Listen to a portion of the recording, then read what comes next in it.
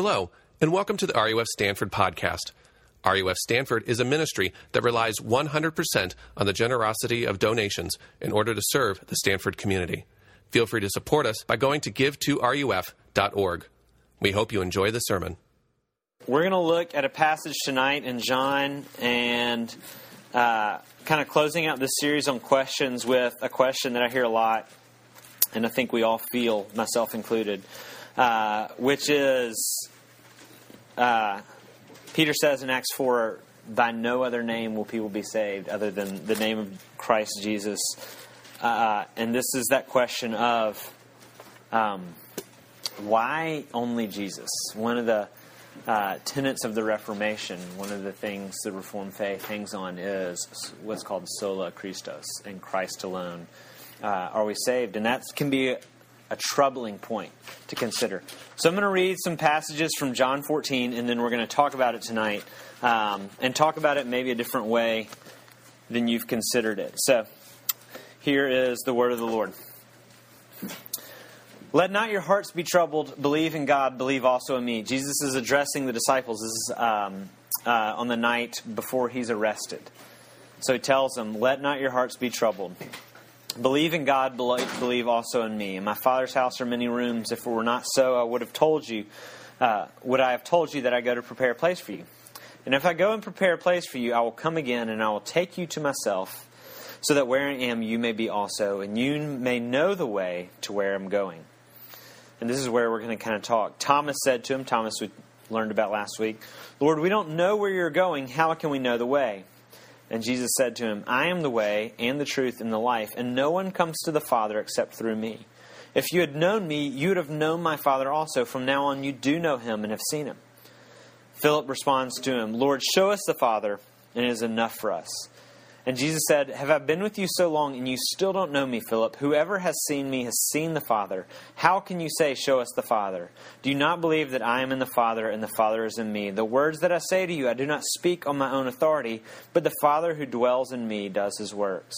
Believe me that I am in the Father, and the Father is in me, or else believe on account of the works themselves. The grass withers and the flowers fade, but the word of God stands forever. Let's pray.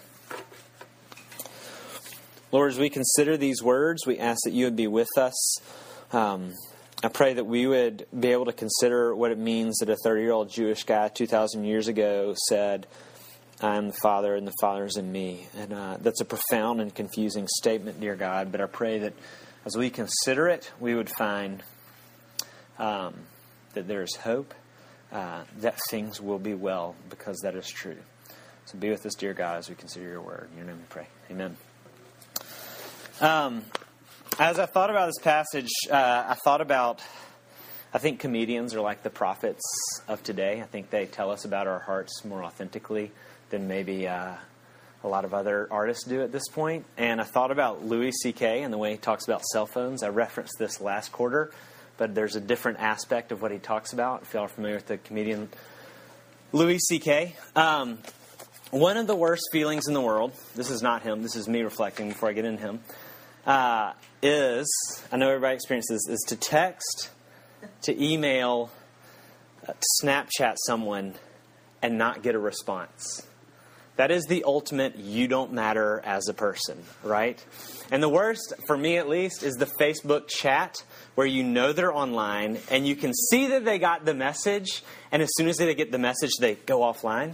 Right? That is the ultimate, you are an illegitimate human, and not worthy of dignifying respect. And we all have that sinking feeling because what it says, right, is you don't matter. I don't matter. And this is what Louis C.K. says about kind of social media. He says, sometimes when things clear away and you're not watching anything and you're in your car and you start going, oh no, here it comes, that feeling that I'm alone. And he means like alone in life. And it starts to visit on you just this sadness. Life is tremendously sad just by being in it. And he said, that's why we text and drive. I look around, pretty much 100% of the people driving or texting, and we're killing. Everybody's murdering each other with their cars. But people are willing to risk taking a life and ruining their own because they don't want to be alone for a second because it's too hard. And so I go, this is him. And so I go, oh, I'm getting sad. I've got to get the phone and write hi to like 50 people. And I think he says something that we're afraid to say that we know is true. If we explored that alone moment too long, we would find out is true, which is we want to know and are not sure if we matter. And mattering is an interpersonal thing. It's not just that we matter, it's do I matter to someone? And that's the reason we have to text, and that's the reason we have to Snapchat, and that's the reason we have to connect with people. And that's the reason in the most sinking and the hardest moments, we immediately go to social media. This is not all bad. It actually tells us about ourselves. And that's why we need someone to respond, is because it says we matter. If nothing else, I matter. And what's interesting is mattering to somebody is more important than even being who we are. We've got to matter to somebody. And so how many of us have abandoned this person that I am, who I was, in order to simply matter to another person or to another group? We've said things maybe we wouldn't have normally said because the context required it. In order to matter to these people, I had to speak this way. Maybe you've done things you thought, I was never the kind of person that did these things. But the reason you did it is because you had to matter to these people. This is why Pledges Endure Hell Week. It is so that they will matter. They go through terrible things so that they will matter, so that a group of people will recognize them. And so we're quite literally, so Louis C.K. recognizes quite literally, we're actually willing to put other people's physical lives at stake in order to feel like we matter. So we will stop looking at the road and look down and say, someone tell me I matter. And we'll even lose our identity, become someone totally different than who we are. Because actually the only thing more important than having our identity and knowing who we are is someone else thinking we matter. That's why we'll change behavior and change who we are in order to have people or a person say we matter. And tonight our question is actually, why is Jesus the only way to connect to God? And we usually ask that question from a posture of skepticism. Because we think, well, what about other religions? How can we say it's the only one? It seems exclusive. It seems arrogant and hard to digest. How can I believe in a God that says there's just one way and it's in Jesus alone? And I actually want us to think about this question from a different posture. And basically the question is this: is there any other way to know that you matter to God other than the story of Jesus? I don't think there's any other way you can be sure that you matter to God except for the story of Jesus. So, for the first couple of minutes, real briefly, I want to sort through why this exclusivity, this Christ alone aspect of Christianity is troublesome to us. And we'll just spend a few minutes here. And I think one of the first reasons is it comes across as very arrogant. And there are certainly people who, bearing the name of Jesus, have been very arrogant in posturing and talking about this issue. And I have a good friend that we talk about these issues, and these are his words, word for word. This is what James said when we were talking, and he says, the Christ event, this Jesus thing, this is how I connect to God. And I think all the other religions are ways that other people connect to the same God, and this just happens to be my way.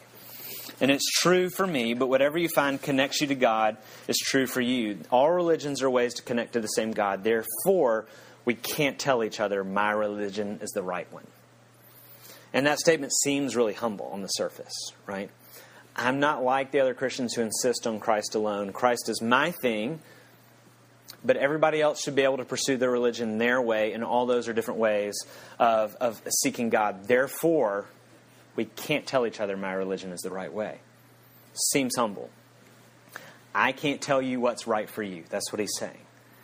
And so Christians and Muslims and Mormons and Jewish people need to take note and stop pushing their religious views on others. And that was his conclusion. But maybe you sense the internal inconsistency in this. Because what he was saying, we talked about this, he said, you shouldn't believe what you believe about God. You should believe what I believe about God. In other words, he was evangelizing for his theological views. And he was insisting upon his theological views over against mine. The statement, all religions are ways to connect to God, so we shouldn't push our religions on others, that's a religious statement that you're pushing on others. It's saying, and it's actually quite literally telling people, stop telling people to think your way, you need to think my way. And so hopefully you see the internal inconsistency in it. You see that in that statement you're actually telling people how to think. You have a point of view about religion that you're actually trying to convert people to.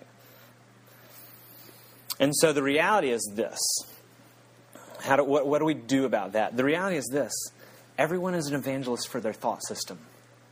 Everyone has a way of thinking that they think is right, and other people should think that way. That means you're human and you're thoughtful. This is a good thing. The religious pluralist, the secularist, the Mormon, the humanist, whatever it is, everybody has an idea about the nature of reality. And everybody has an idea that maybe they've stumbled on the right one. What we need to learn how to do is discourse respectfully. Absolutely, that's necessary. But arguing for your point of view is the most human and interesting thing we can do. It actually what makes being human so interesting. Arrogance has to do with the way you talk about what you believe. But it has nothing to do with the fact that you believe something. So it's not arrogant. You can be an arrogant person, but having a viewpoint is not arrogant. It's only the manner in which you go about holding your viewpoint. So it's not arrogant to have a religious viewpoint. Secondly, I think sometimes we think it's culturally conditioned. You can't say that your religion is the true one because you're a product of your particular culture. I had another friend ask me, don't you think that you're mainly a Christian because your parents are? And the answer to that question is absolutely. The main reason that I'm a Christian, that I believe in Jesus, is because my parents are. And that friend of mine is an atheist. And I asked him, I said, well, what do you believe? And they said, well, I don't believe God exists. I think this material world is all there is. And I said, well, what did your parents teach you? They taught him that God wasn't real. And I asked him, well, aren't you an atheist? Because your parents taught you that. And it dawned on him that's true. So if you're going to doubt Christianity along those lines, he also has to doubt his own views in order to be consistent. And that's the posture of some of people today. John Hick is this kind of late 20th century philosopher of religion in England. And he says this, the different religions are culturally and historically conditioned responses. So just specific cultures have responded differently to what he calls an ultimate ineffable reality. Each religion is each culture's particular way of conceiving how to connect with God. And so he would say, of course, an upper middle class white guy from Alabama would believe in Jesus. That's who I am, and upper middle class white guys from Alabama almost universally believe in Jesus because that's our cultural heritage. So I think just like people like me. However, at the same time, John Hick thinks exactly like a late 20th century philosopher of religion from England. His thoughts about religion are absolutely a product of his culture, except he's actually claiming to occupy the very position he denies everybody else. He's saying, I'm in a place free from cultural conditioning. In other words, he's absolutely a product of his culture. So it's defeated on its own premise. You can't say something's wrong just because my dad taught it to me, right? Because I got it from some people that are older than me I care about, that I lived with. It's not arrogant. It's not wrong because it's culturally conditioned. And then lastly, I think the other thing is it seems narrow. To say Jesus is the only way, Jesus is our only hope. It can't be true if it's narrow. And the problem with this is you can't dismiss something simply because it seems narrow. And we actually don't do that in any other part of life. We don't dismiss something because we think it's narrow. In order to get to San Francisco, there's only one direction that will take you there, and that is north. You can't go east, and you can't go west, and you can't go south to get it there. Directions to San Francisco, somebody's thinking about going south. Okay, just go with the illustration here, Evan.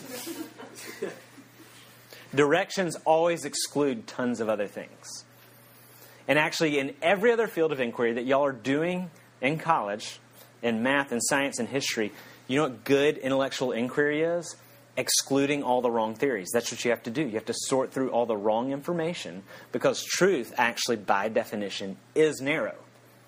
It is the truth to the exclusion of all the wrong things. So all true knowledge is actually, by definition, narrow. So I recognize that those things are like troublesome to us, and I want to sort through this, and we're going to talk more about how actually I think the beauty and the only hope we have is the exclusivity of Christ. And in fact, it's the best answer to all the questions we have. But those issues of it's arrogant or it's culturally conditioned, it's narrow, are not reasons to dismiss that claim. But the claim that says connecting to God through Jesus still unnerves us, at the end of the day, we still feel like, I can't handle this. I can't handle that it's Jesus alone. God, and we feel like, God, you should have had a better plan than this.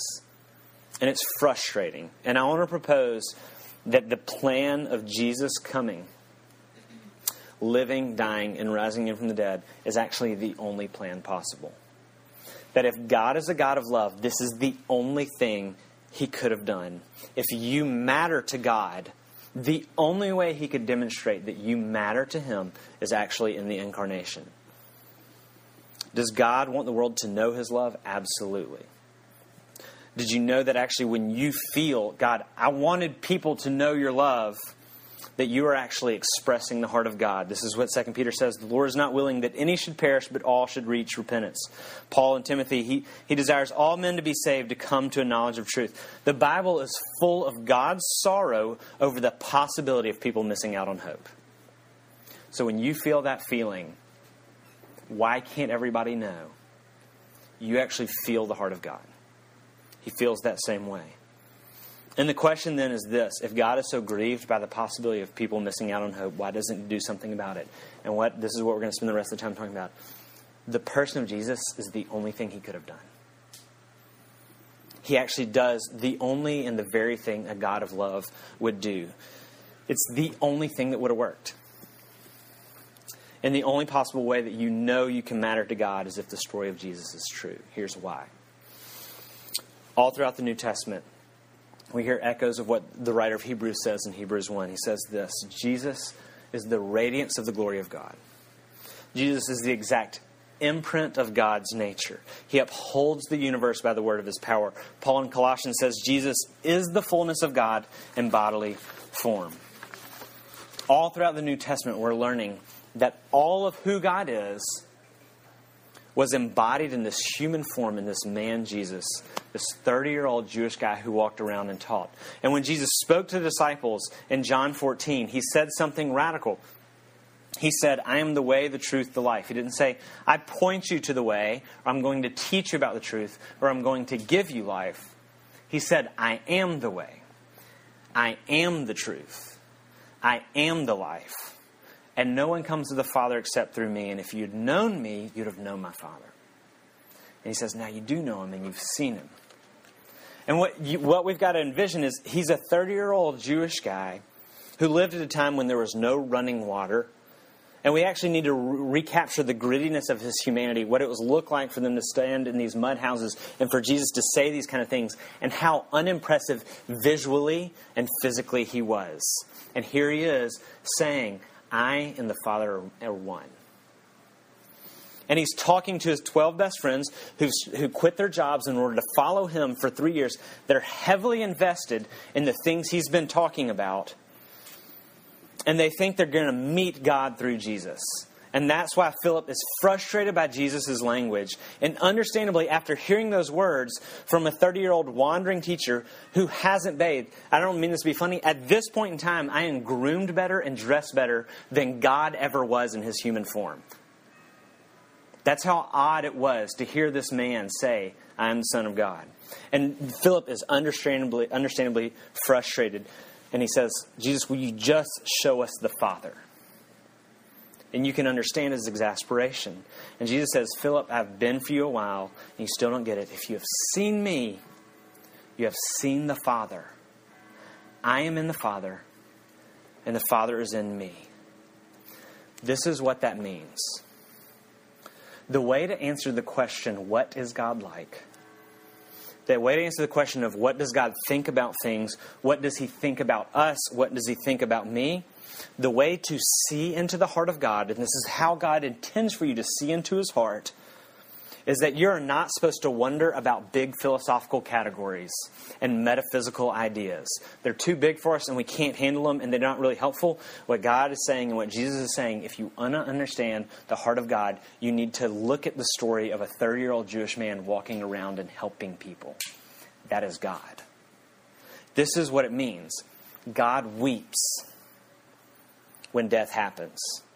Because when you see Jesus weep, God is weeping. When you see Jesus do something crazy like welcome, forgive, and embrace prostitutes, you actually see the God of the universe, who's holy and righteous, welcome, forgive, and embrace prostitutes. When you see Jesus get annoyed with people who think of themselves important, and when Jesus gets annoyed with those people, he goes and does children's ministry. You see God get annoyed with people who think that they're important and go and do children's ministry. God's trying to show you his heart in that. When you see Jesus take people's sandals off and wash their feet with his own hands, you see God doing that. When you see Jesus rage against religious people who make rules that exclude other people from hope and from the kingdom of God, you see God rage against those things. When you see Jesus not defend himself when he's falsely accused, and then die and suffer judgment that is justly owed to his enemies, you see God keep his mouth shut when he is falsely accused and die for the judgment and the punishment that's owed to his own enemies. Several weeks ago, a bunch of the campus ministers got time with N.T. Wright when he was around, and someone asked him the question, what does God sound like? What does his voice sound like? How do you know it's God? And N.T. Wright answered it beautifully. He said, God sounds like Jesus looks. If you want to know God's voice, read the stories of Jesus. This is why John actually opens his book by saying Jesus is the Word, or the revelation, or the voice of God. And what Jesus is doing to us right here and all throughout the New Testament is saying, our conception of God is way off. He's saying, I am the truth of God. And if you want to learn about God, you have to look at my life. To understand and see the heart of God, you have to look at the life of Jesus. And that has two lessons for us. Two things that means to us. And the first one is this: the God who is incarnate, the God who is the creator of the universe and came in dirty, unbathed human form, can understand you. He actually understands you. This is what it means. If you've ever been in a situation where you've had something very difficult happen in your life, and you have a friend who's never experienced that kind of difficulty, maybe you've lost a parent, maybe you're experiencing illness, and your closest friends have not had that experience. They may very well care for you a ton, but there's this disconnect there.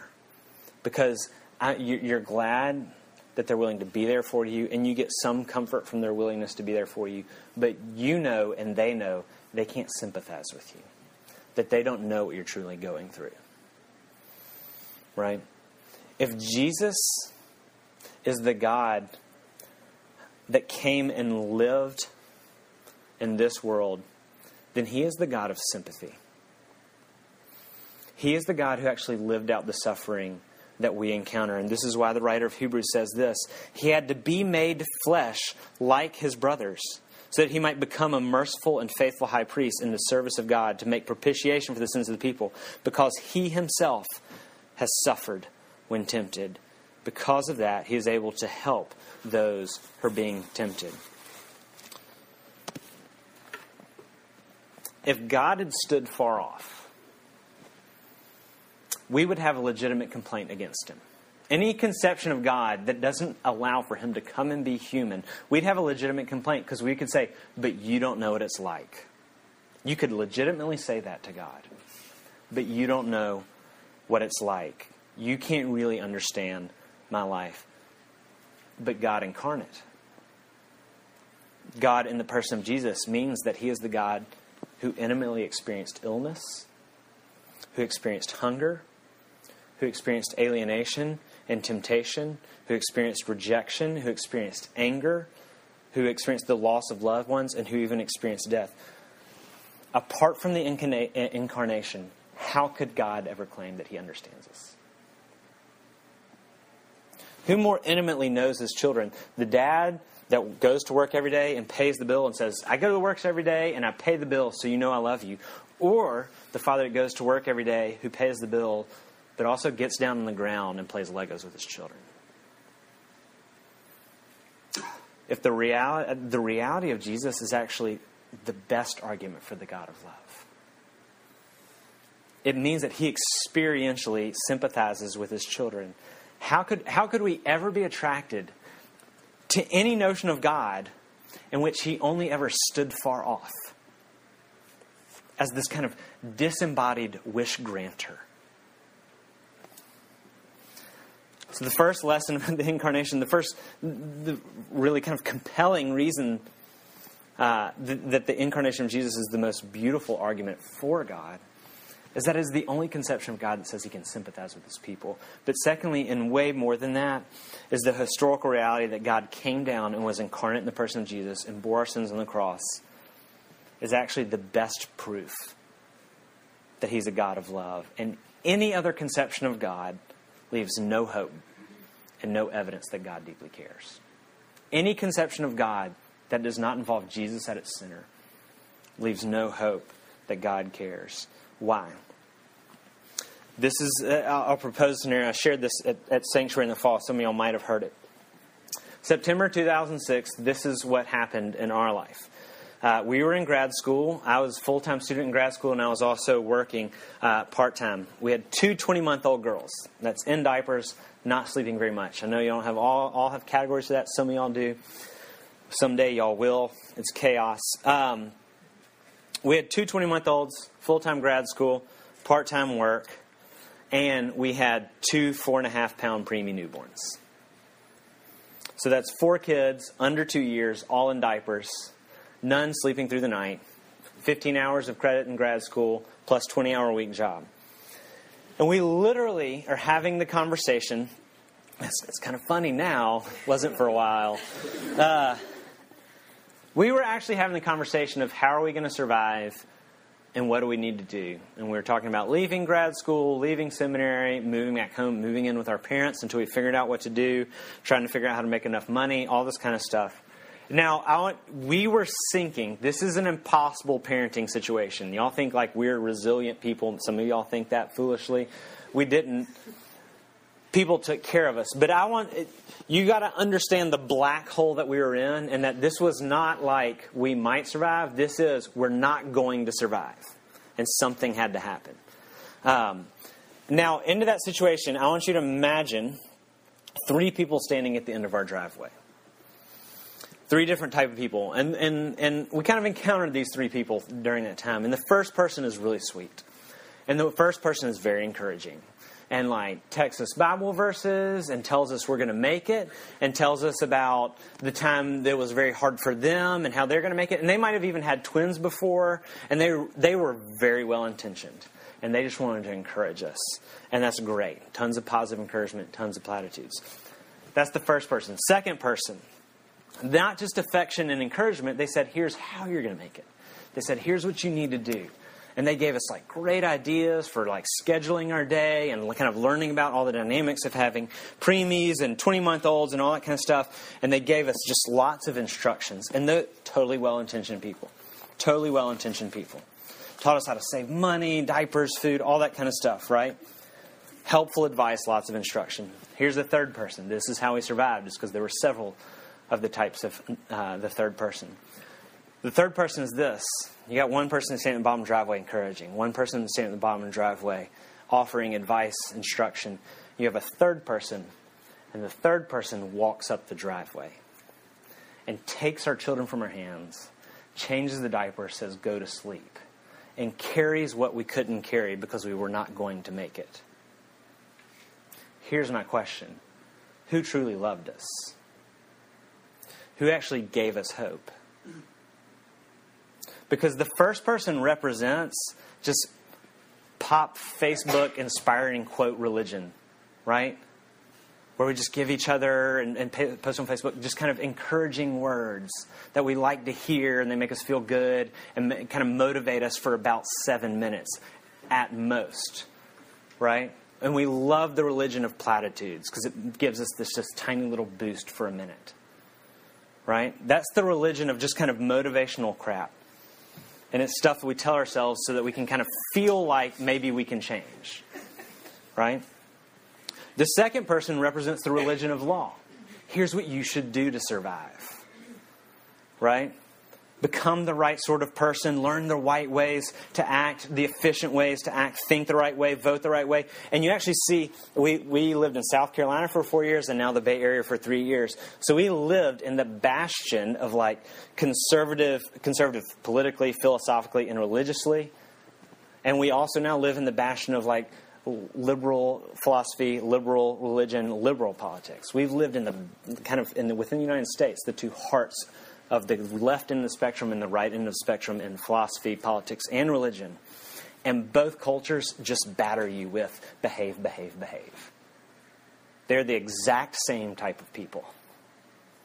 They just are on an opposite end of the spectrums, but still their primary posture in life is telling everyone, behave my way, behave my way, behave my way.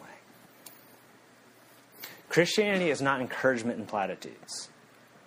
And Christianity is not instruction about how to behave. Christianity is the historical account of God coming into human history and grieving our condition, grieving the world and our broken lives, broken by our sin and our self-absorption, and God saying, I will carry what you cannot carry. Don't waste your time with a religion of platitudes.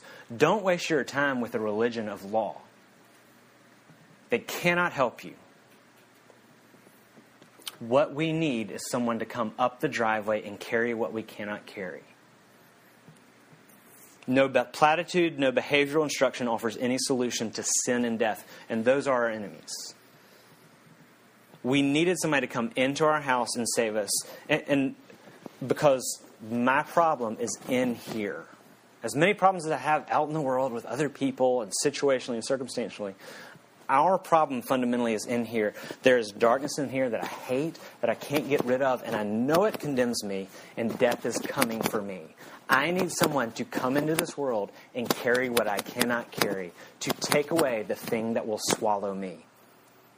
If God does not walk up the driveway, what is He?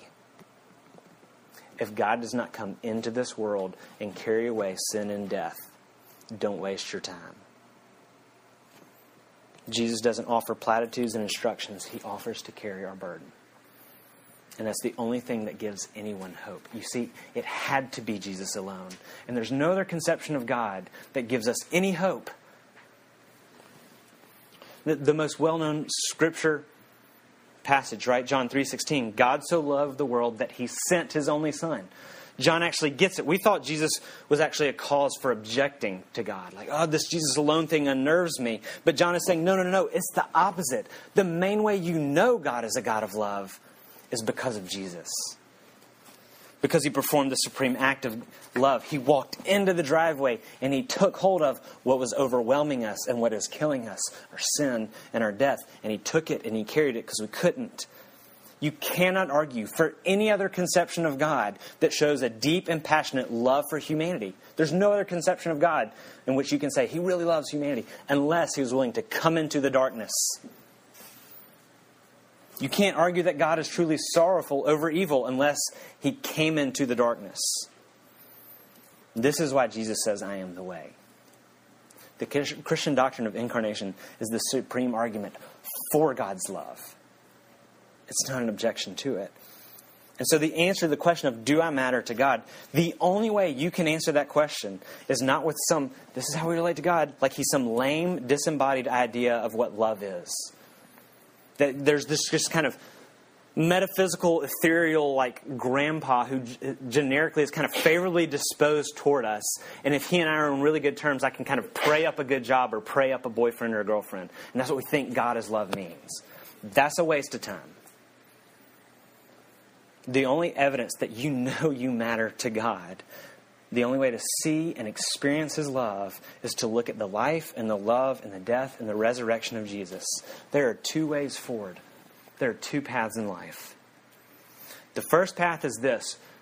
You walk out of this door and you walk into life, you walk in your finals, your internship, and your family, and you look around at the world and you say, I want to matter.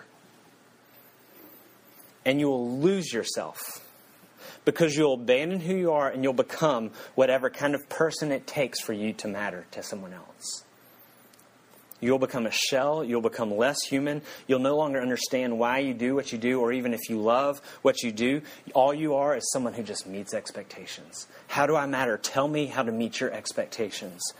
And you'll be so scared that you might be rejected that you'll never notice that the real you died a long time ago and you don't even know who you are anymore. We're all dying to matter.